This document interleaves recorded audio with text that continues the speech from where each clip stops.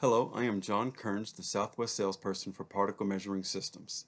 In semiconductor manufacturing, due to the small size of the devices, 20 nanometer and smaller particles can cause product defects and reduce yields.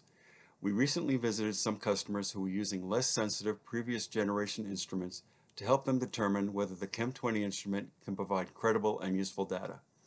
More sensitive instruments like the Chem20 require high-powered lasers. For some chemistries, particularly specialty chemicals, the small signal produced by a 20 nanometer particle may not be adequately bigger than the noise produced by the molecular scatter of the sample. Using an oscilloscope, we can measure the signal-to-noise ratio.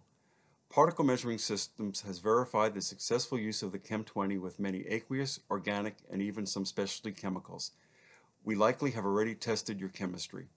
If you are interested in monitoring to 20 nanometers, please contact Particle Measuring Systems, your total solutions provider. Thank you.